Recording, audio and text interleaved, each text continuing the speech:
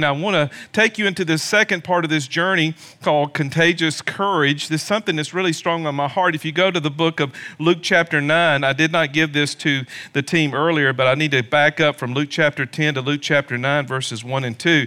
You know, when I became a Christian, as is stated in this testimony in this magazine, as well as in the book Transform, one of the things that immediately was an attraction to me, especially in my transformation, as captured here in this book, was simply the fact that I saw Jesus as a man of authority. I saw him bold. I saw him courageous. I saw that he was a man's man, and that courageousness came from understanding who's in control. And Jesus definitely knew the Father was in control, even though as I began to read Matthew, Mark, Luke, and John, I saw this fight he had with religious leaders at that time. But I saw something really different in him, and I saw a courageousness in him, not only in him being my Savior, but that he was Lord, and he was Lord when he was before he was crucified and after he was crucified. I mean, he had that conviction in his heart. And the early church had some things really different about them. You say, well, Pastor Brian, it's because Jesus was with them. Well, that's true. But, you know, we have the Holy Spirit inside of every believer. And the Holy Spirit is our teacher, our guide, our empowerment. Thank God for the Holy Spirit. It's awesome to have walked with Jesus side by side or be around him. But how about having the Spirit of God with you 24/7? That completely is a game changer, in my opinion. And over here in Luke chapter 9, there's a principle I want to show you, and this is something I've really never shared before in this kind of conviction. So I want you to allow me just to give me a couple of minutes here to set this up for you, and I want to really take a look at Christianity the way I saw it then and the way I think it needs to be seen now, and how it's diverted, in my personal opinion. Jesus had a model of ministry, and we're familiar with this in chapter 9. In verse 1, he says, he called 12 disciples together, and he gave them power and authority over demons and to cure diseases, verse 1. And then verse 2, he said to them, preach the kingdom of God and heal the sick. Well, most people traditionally take that verse of scripture and say, yes, Pastor Brian, I believe that. He had these 12 special men. They were the 12 apostles. They were different from us, and et cetera, et cetera. That's what we've been taught in tradition, have we not? Okay, however, that's all true. But to go into chapter 10, Luke chapter 10, just one chapter over, in the same verses 1 and 2, what does Jesus do here? He said, after these things, the Lord appointed 70. Everybody say 70. 70 others also, and he sent them 2 by 2 before his face to every city and place where he would go. So what's Jesus doing here? He took 12 and he turned them into 70, right? So Jesus is not just about this original 12. And so much emphasis in tradition, especially the denomination I came from, it's all about the 12 who had the special calling from Jesus. But you know, God's not a respecter of persons, and even though he chose those 12 because they were the original 12 that were with him at the time, he's chose 12, 12, 12, 12, 12, 12, 12, 12, all of us, in my opinion, does he not? He's not a respecter of persons. And I think the problem here is we've had this focus and identity on these 12 individuals, but it says right here in verse number 1, it says, after these things, the Lord appointed 70 also, others also, and he sent them 2 by 2. In verse number 2, it says, the harvest is truly great, but the laborers are few. Pray the Lord of the harvest to send out laborers into the harvest. And then Jesus dictates what they're to do from verses 3, 4, 5, 6, and 7. And notice what he gets down to in verse number 9. He said, go out and heal the sick. After you go out and go to these cities, what's the key thing he says in verse number 9? He says what? Heal the sick and say to them, the kingdom of God has come near you. You say, Pastor Brian, what are you trying to say this morning in this message? Well, I'm trying to say that Jesus set a pattern of ministry. He set something up, in my opinion, that's been overlooked, and I believe Satan does not want us to have a revelation of. And I think it's powerful when we see these things. And I have been seeing these things for years, and I've addressed up to them and addressed around them and even talked about them to a certain degree. But my conviction is getting stronger about these things, and the courage to speak about them is even greater. Notice what it says in verse number 17. Of Luke chapter 10, it said, the 70 returned, saying, Lord, even demons are subject to us in your name. Notice what they said there. They said demons. They just didn't say people or talked about lives being changed. They talked about authority, spiritual authority. And watch this. And Jesus in verse 18, look what he says. He said, I saw Satan fall like lightning from heaven. Behold, notice verse number 19, behold, I do what? I give you, everybody say, I give you. Now let's read it together, verse 19. Now watch this. You really need to zero on this. It says, behold, let's read together. 1, 2, 3. Behold, I give you power or authority to trample over serpents, scorpions, and over all the power of the enemy, and nothing shall by any means hurt you. Well, you say, Pastor Brian, that was for that generation and that time. That was just for those special people. We're going to get to that in just a second. Just hold that thought. But look what Jesus again says in verse 20. He says, nevertheless, do not rejoice in this, that the spirits are subject to you. Notice that phrase. The spirits are subject to you, but rather rejoice because your names are written in heaven. All right, let's take it even a step further in verse 21. Verse 21, it says, in that hour, notice this phrase now, stay with me in verse 21.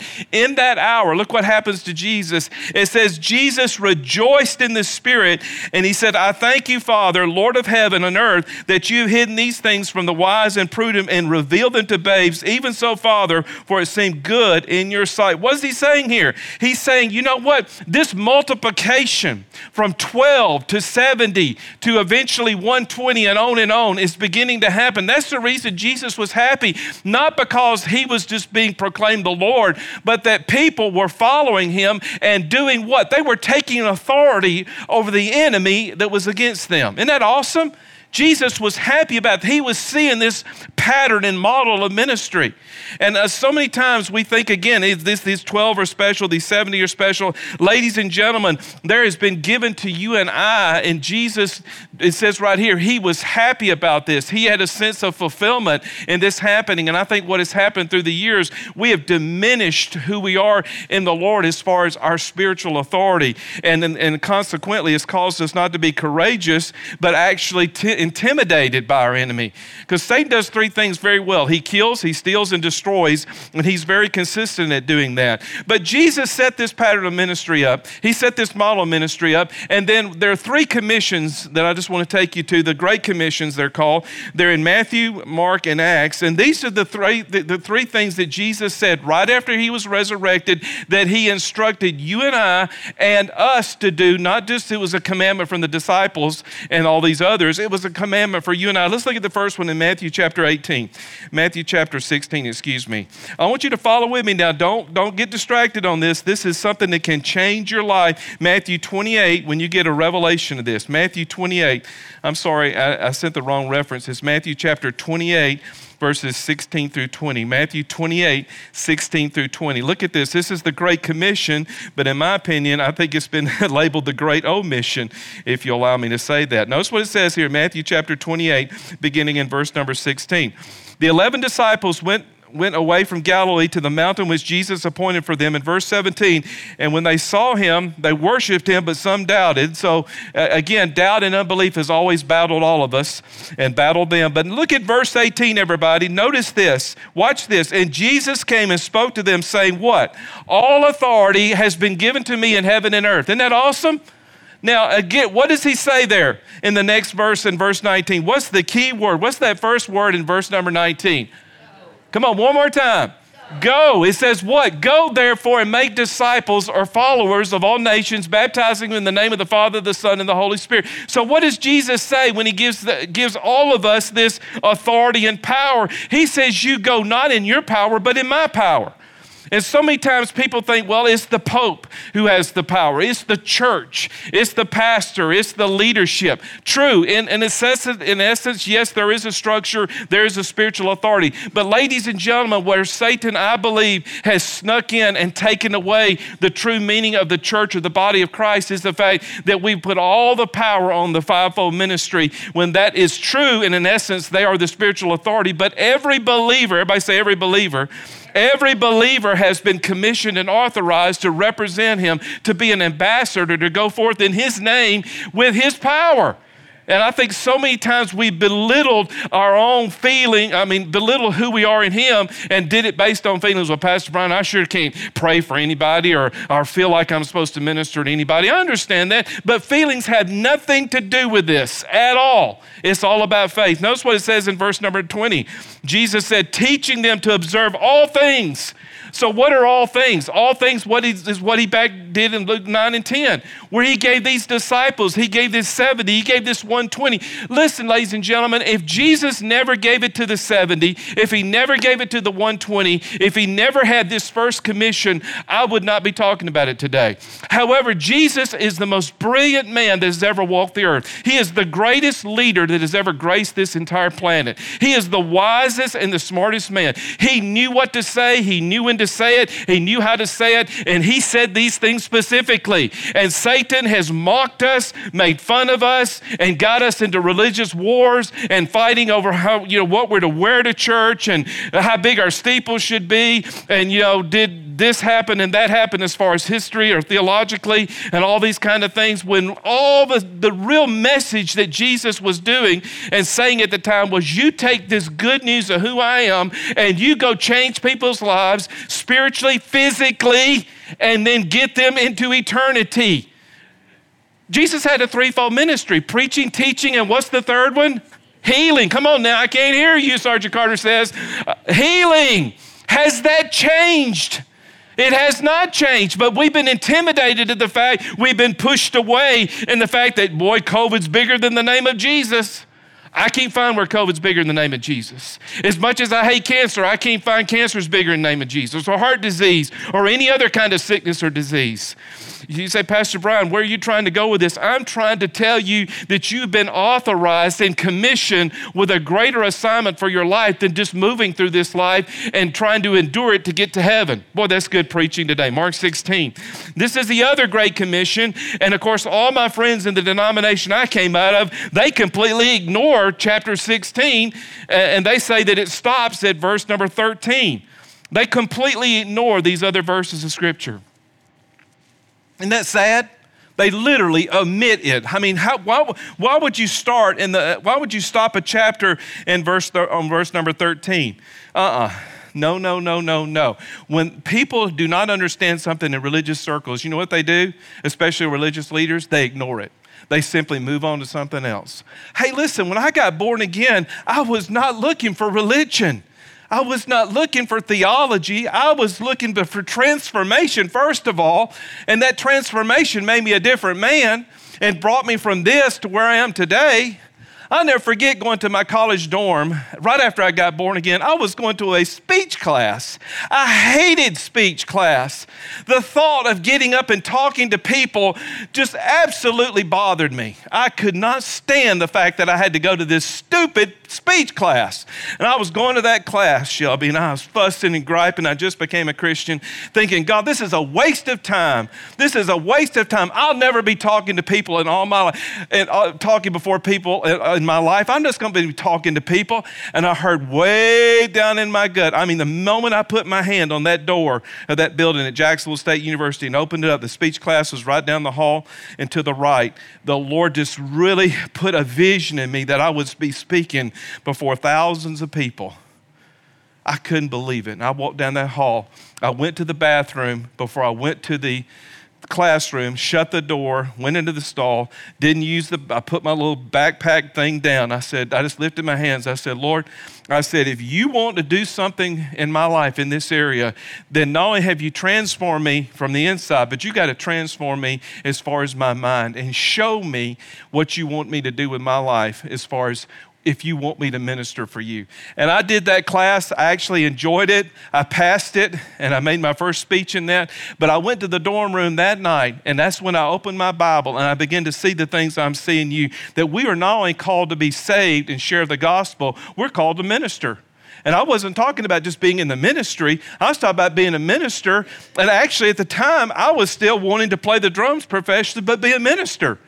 And that's when I went on my first trip to Knoxville, Tennessee, to the Percussive Arts Society's conventions, where all the famous drummers come in that gather together, and it's like a who's who. But in this convention, we could talk to one another. You wasn't, you could get autographs, but it wasn't that place where everybody was enamored by how famous you were. It was just a real respectable place where we could be together, a couple of thousand of us, but nobody was bothering anybody. And man, I'm talking to some of the most famous people that I admired, and I'm sharing the gospel with them and talking to them about Jesus and ministering to them and praying for them. I prayed for one famous drummer who was getting ready to go on the road with Ozzy Osbourne, and he definitely needed prayer that day. So anyway, and I prayed for Ozzy with him. And if you don't know who Ozzy is, then Google him. You'll see he needs a lot of prayer. And anyway, I prayed with him. I'll never forget, I prayed with him. We're at this bar thing. He's getting a vodka and orange juice, and I'm getting an orange juice, okay? And I just went over there and prayed with him. His name is Carmen Apis. He played with Rod Stewart, and just a great, humble man of God. I befriended him on Facebook, just a precious man. My point with all that is I saw myself as a minister of the gospel, even though I was still considering still playing in the industry. My point with all that is it's a different thing when you see this commission, which has become the old mission, in my opinion. What's what Jesus says in verse 15? He said this in verse 14, He sat at the table with the 11 and he rebuked their unbelief and hardness of heart because they didn't believe those things that who had seen him after his resurrection. And I tell you what, unbelief and hardness of heart will get you in trouble every time. Notice verse 15. It says, go into all the world, preach the gospel to every creature. He who believes and is baptized will be saved. He who does not believe is condemned. Watch verse 17. Check out verse 17. And these signs, everybody say these signs. These signs will follow those who believe in my name. They will what? Have authority over who? The devil. They will pray in the Holy Spirit. They'll have this new prayer language. They'll have a relationship with the Holy Spirit. Verse 18. Notice what it says in verse 18. He says they will take up serpents. That means literal snakes? Not really. But they'll have authority over the enemy. They'll have authority over the enemy because what Jesus is saying, serpents, is he's going back to the garden. When we think about a snake, Mr. Anderson and I think of snakes, we think of them definitely as demonic. Jesus is saying there, we don't like snakes. You can have a pet snake, but you're not bringing your pet snake around me, okay?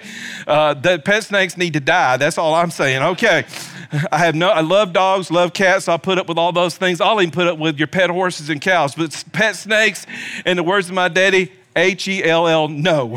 Anyway, that's what it says. They'll take up serpents, and if they drink any deadly thing, it shall not by any means hurt them. Look what it says at the end of that verse. They will what? Lay hands on the sick, and they will recover. That is something that is stronger and stronger and stronger in me. Before the pandemic, Dave and I were doing healing school. Dave and I commissioned to do a healing school. We still want to do that. Dave Nillette believes in healing like I do. We believe it's the will of God, the way of God, and for you to do this, not just for us to teach it, which we did before the pandemic happened, and we were diligent to do that. But we felt like it was not just teaching and preaching healing for you to receive it, for teaching and preaching for healing for you to go give it. And notice what it says in verses 19 and 19 and 20, it says, after the Lord had spoken these things, he was received up in heaven. He sat down at the right hand of God. Most places and most people think it stops there. But look what Jesus said in verse number 20. He said, and they went out and they preached what Jesus told them to do. And look what Jesus did. He was what? Let's read it together. The Lord working with them, confirming these words with what? Accompanying signs. Ladies and gentlemen, this is real Christianity. Is it not? Am I right or wrong? You judge me, you tell me after the service, you send me notes and say, well, Pastor Brian, I don't think Christianity, this is Christianity. And I'm not talking about you going and getting in somebody's face necessarily, but I'm also talking about you not being ashamed of the power and the presence of your Father God through the name of the Lord Jesus Christ to pray for somebody, and you are not the healer, he's still the healer. He is still the healer. He is still the deliverer, not you. But you are the one that he's working through, if you'll allow me to say that. And so many times we're so intimidated by this and just back off and say, oh, no, I can't do this, Pastor Brian. I just can't do this. Well, turn to the book of Acts. Turn to the book of Acts quickly. I ain't running out of time. But I'm getting there as fast as I can and talking as fast as I can, even though I need to slow down. Acts chapter 1, verse 8. Notice what it says here in verse number 1. It said, the former account, O Theophilus, of all that Jesus began to both do and teach until the day he was taken up, and he through the Holy Spirit had given commandments to the apostles he's chosen. Notice what it says, that Jesus began something. Jesus has never stopped his ministry in the earth. He has never ended his healing ministry. As a matter of fact, in verse 4, what did he say? Being assembled together, he commanded them to depart to Jerusalem, but wait on the promise of the Holy Spirit. Verse number 5, John truly baptized with water, but you shall be baptized with the Holy Spirit. Why? In verse number 8, why, as you've been given the Holy Spirit, you will receive power. Everybody say power. You will receive power to do what? Feel good about yourself? No, absolutely not. Power to minister to someone. You say, Pastor Brian, I work in a cubicle at work. I work at home. I work online. How am I going to receive and do this as far as this kind of ministry? Well, I'm not asking you just to, overthrow yourself on someone and just, shock them. It can if the Lord leads you. But at the same time, not being ashamed of the fact if you took somebody by the hand or just at a distance, say, and prayed for them in the name of Jesus to be healed, to be set free, to be delivered, and talk to our enemy instead of talking to God. Most believers don't understand the authority we've been given, and we're spending all of our time talking to God when most of our prayers should be talking to God with thanksgiving, but also talking to the enemy. This is something my prayer life has changed immensely. I think we need to be obeying God other than our feelings and traditions, number one. Number two, quickly, faith is courage in believing that God is good. Acts 10:38. What does it say in Acts 10:38? Just quickly here. It says this, Jesus did what in Acts 10:38? Watch this verse of scripture. How God anointed Jesus of Nazareth with the Holy Spirit and power, who went about doing good, healing all who were what? Oppressed by who? Oppressed by who?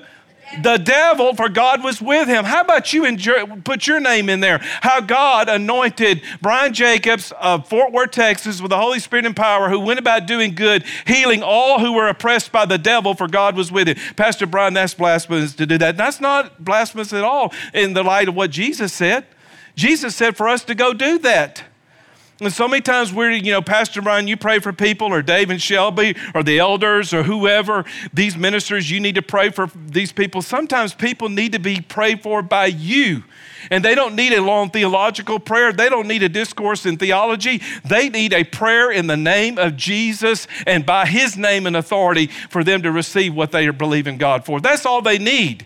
They don't need to be counseled necessarily about all the theological scriptures that need to be talked about as far as the book of Revelation. Nothing wrong with that. It has its time and its place. But sometimes when someone is dealing with cancer, they could really care less where the Apostle Paul was in the book of Acts as far as the cities he went to, okay?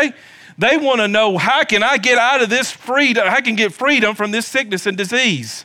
And who's the power authority? Is it the doctors or is it the name of Jesus? Well, we can work with both. We can work with both. I cannot help but think of Ted Turner.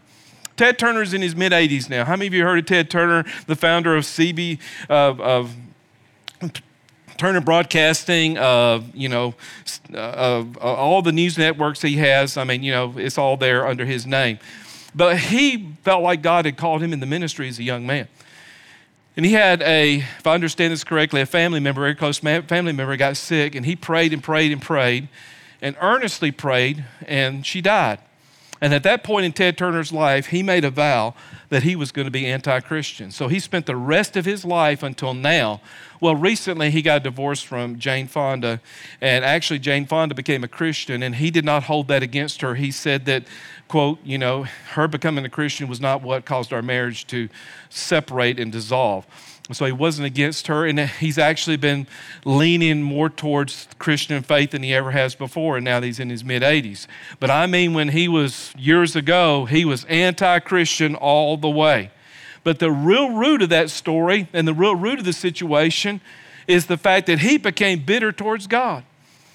He became bitter because of religion taught him that God is not good, that people may not get healed and people could get healed, whatever the mood God's in, and what was done in the Old Testament, all these words and things I'm talking about today, that's all passed away. That's irrelevant today. I mean, Jesus had the apostles, but there are no apostles today. There's no spiritual authority today. We just have churches. You come and sing. You talk about Jesus. You talk about the Word of God, and you just wait and go to heaven and live your life the best way possible. And Ted Turner didn't buy into that. And you know what? I don't blame Ted Turner at all. I wouldn't want to buy into that either. But all I know is I hate it for Ted Turner and others that have gone down that road that have not been shared the truth. But I made a promise and a vow. I am not a hireling. I'm not here to entertain you. I'm here to empower you and equip you with the truth. I'm here to help you to understand who you are. And if you're not taught it in this life by me or others, you'll be taught it in heaven. But how much a shame it is for you to wait to get to heaven to understand the things you got right now. Now, you can go to a church where it's all entertaining and it's awesome, and the ministries, as far as what it does, is powerful, and you participate in that. But ladies and gentlemen, ministry is not just what happens in a local church. Ministry is what happens when you go to work and when you're standing next to someone or in a cubicle or whatever your environment, and you're working with that person. And even though, listen, I am not asking you to get on your job and preach the gospel. Woe be to me to do that. I would never tell you to do that. But I'm also telling you to let your light shine. And I've been an example. When I worked only 2 years in government, I had my Bible on my desk, but I never preached to anyone. I worked hard because I knew everybody was watching me because I was Harold Jacobs' son, and I was given that position, not because of me, but because of my dad. And so I knew that I had to be there early at 7:45, and I had to leave at 5:15. The job was from 8 to 5. And when I had a 30-minute lunch break, I took 30 minutes, not 35 minutes, because my daddy was, I was in the light of having that job because of him. But remember my story if you've never heard it before. The woman who was retiring the month I left, who had been in government for over 40 years, she called me in her office and she said, you know what? You've been on this job 2 years and I know you got to go work for this church. I completely understand that. I thought I was in trouble when she called me in there. It was the week of her retirement. It was on a Monday. She was retiring on a Friday. And there's this big glass door. And man, I was like, man, she's calling me in here. I say, oh my Jesus, am I in trouble? I haven't done anything wrong to my knowledge. And she called me in and she said, I've worked with a lot of people in the state of Alabama all these years. She said, you're the first person I've ever seen that put a Bible on the corner of their desk and lived the Bible without preaching the Bible. And I want you to know I'm retiring this Friday, and I've been in government, but I found a relationship with Jesus Christ in you, and I just want you to lead me to Jesus that you know. And I prayed with that woman, and she retired that Friday. And it blessed me the fact that I wasn't preaching at her. I wasn't, throwing scriptures at her. I did my job. I did it well. I lived it before her, and she gave her life to Jesus. And I'll never forget, I was over at the governor's office, the Senator Teague's office one time, and I ran into her about, 90 days later. I was just over there visiting Daddy and some people over there, and I ran into her, and she was a completely different looking woman, because of the transforming power of Jesus Christ. My point is, you don't have to be throwing scriptures at them, but you can live the life before them and let them see the real Jesus, because the real Jesus is very, very attractive. The real Jesus is very powerful to be associated with. The real Jesus is who people want to be around. They don't want to be around a religious Jesus. They want the real thing. And when you live your life like that and represent him correctly, and thank God for a 20-year-old, I had the wisdom to do that. I thank God that I wasn't stupid and dumb, young and dumb at 20 and done it another way. Well, my daddy gave me this job. I can do whatever I want to do. Daddy gave me this job, and I got to answer to Daddy. And that's the way I looked at it, okay? My point with all that is, how are we going to represent the Lord? How are we going to represent him in the midst of all that we're dealing with? And listen, I'm not here to say, for you to do anything out of the boundaries of your comfort, but also I'm just pleading with you, as the Apostle Paul said in Romans 1, verse 17, not to be ashamed, Romans 1:16, not to be ashamed of the gospel of Jesus Christ, for it's the power of God to anyone who will receive it. And I just want to stir your heart today. Listen, Ted Turners out there are looking for us. They want to see us. And I know you're busy. I know you got things going on. I understand some of you are battling with personal things and raising children and trying to work jobs that are making you work more than 8 hours a day. You're balancing all this. And I ain't got time to pray for anybody, Pastor Brian. I ain't got time to do any of that kind of stuff. Listen, yes, you do. And you need to talk to the enemy instead of God. You need to address the enemy sometimes instead of just saying, God, do this, God, do that. Listen, we have been given authority, not in us, not in Metroplex Family Church, but in the name of Jesus. Somebody called me this week, and they're not here because they're moving into their new house, but they said, Pastor Brian, what about I just hope my new house that I just built and I'm about to move in this week, I just hope it's protected. I said, listen, this is what you need to do. 2 things. Walk out in front of your house, read Psalm 91 over your house, and give it back to the Lord in Jesus' name, and walk around it and set the name of Jesus from point to point, and I promise you, your house will be blessed. Because you took authority over the situation. Not just, Lord, bless this house in Jesus' name. Go out and read. How long did that take to do that? Psalm 91, 16 verses, right? You go out, you read that verse, you talk to your house, and listen, men, you need to do this, not the wife and the dog, okay? You need to do this. Hello, men, all right? You need to take authority. Not the wife. She, bless her heart, she's to do her part. You need to go out front. You read Psalm 91 and you thank the Father, give the house back to him, and then you just walk the perimeter in the name of Jesus. Now, how hard is it to do that? But how powerful it is to do that. When you do that, you're setting a place of peace. You're setting the perimeter. You're saying this belongs to the Lord.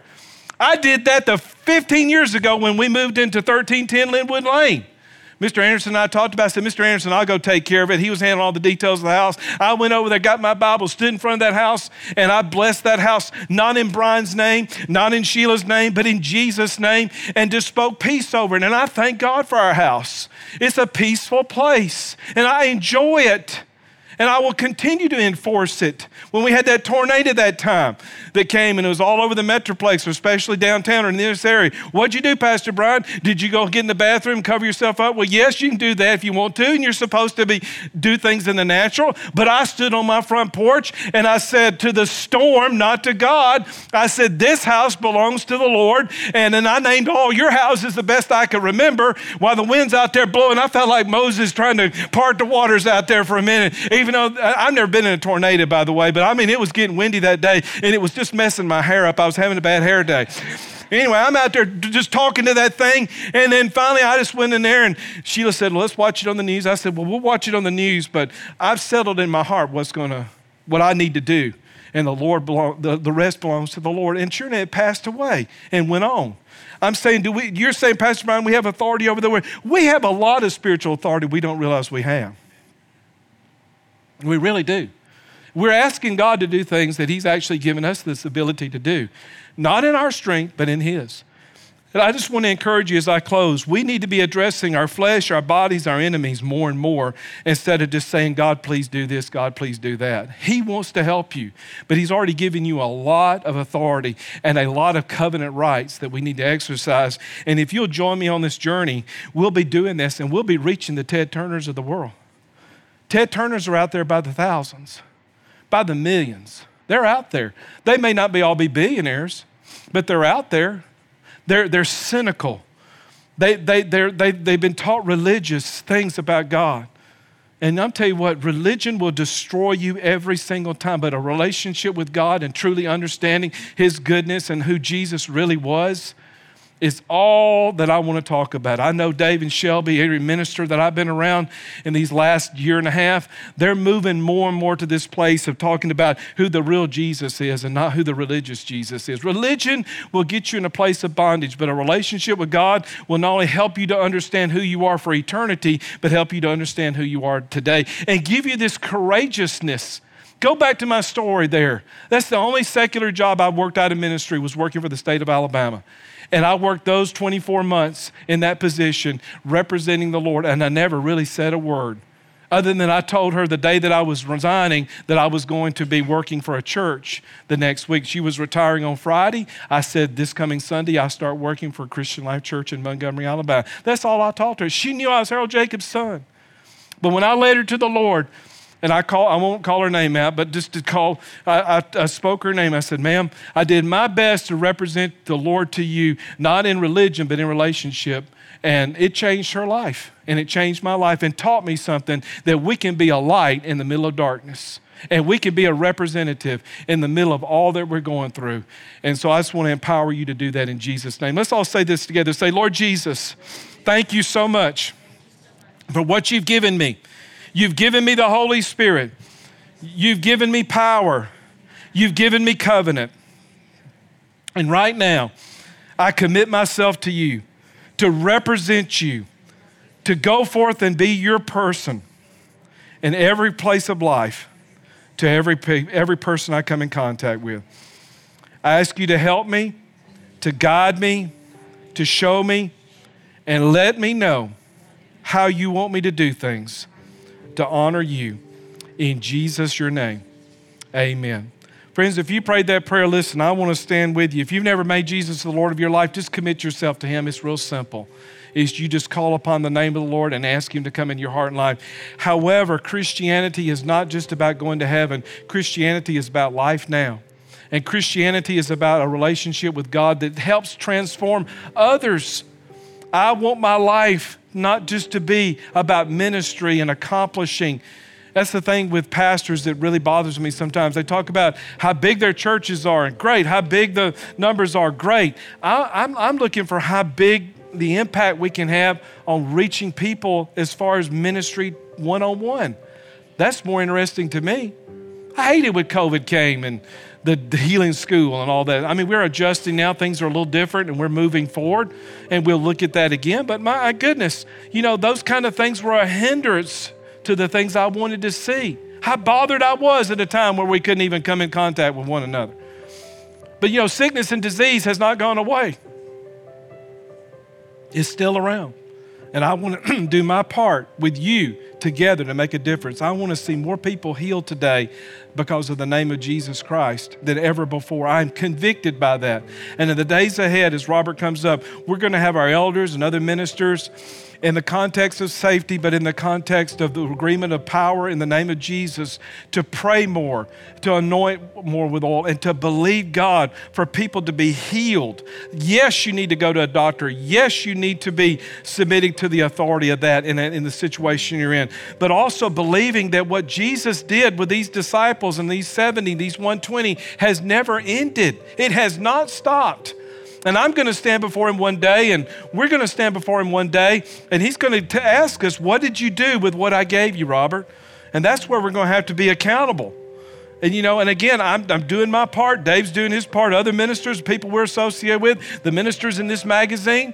Now, is everybody perfect? No. Does everybody have a revelation of it? No. But I'm telling you what, there is a stirring for us to do this. And as my little title of the message is, to be courageous in this courage, because that's what Jesus was. He was not ashamed of the fact that God is good and that He's still healing today. And I'm not ashamed of that either. And I want to see people healed. People in this church are going through battles physically, and I want to see them healed and whole, because that's God's plan.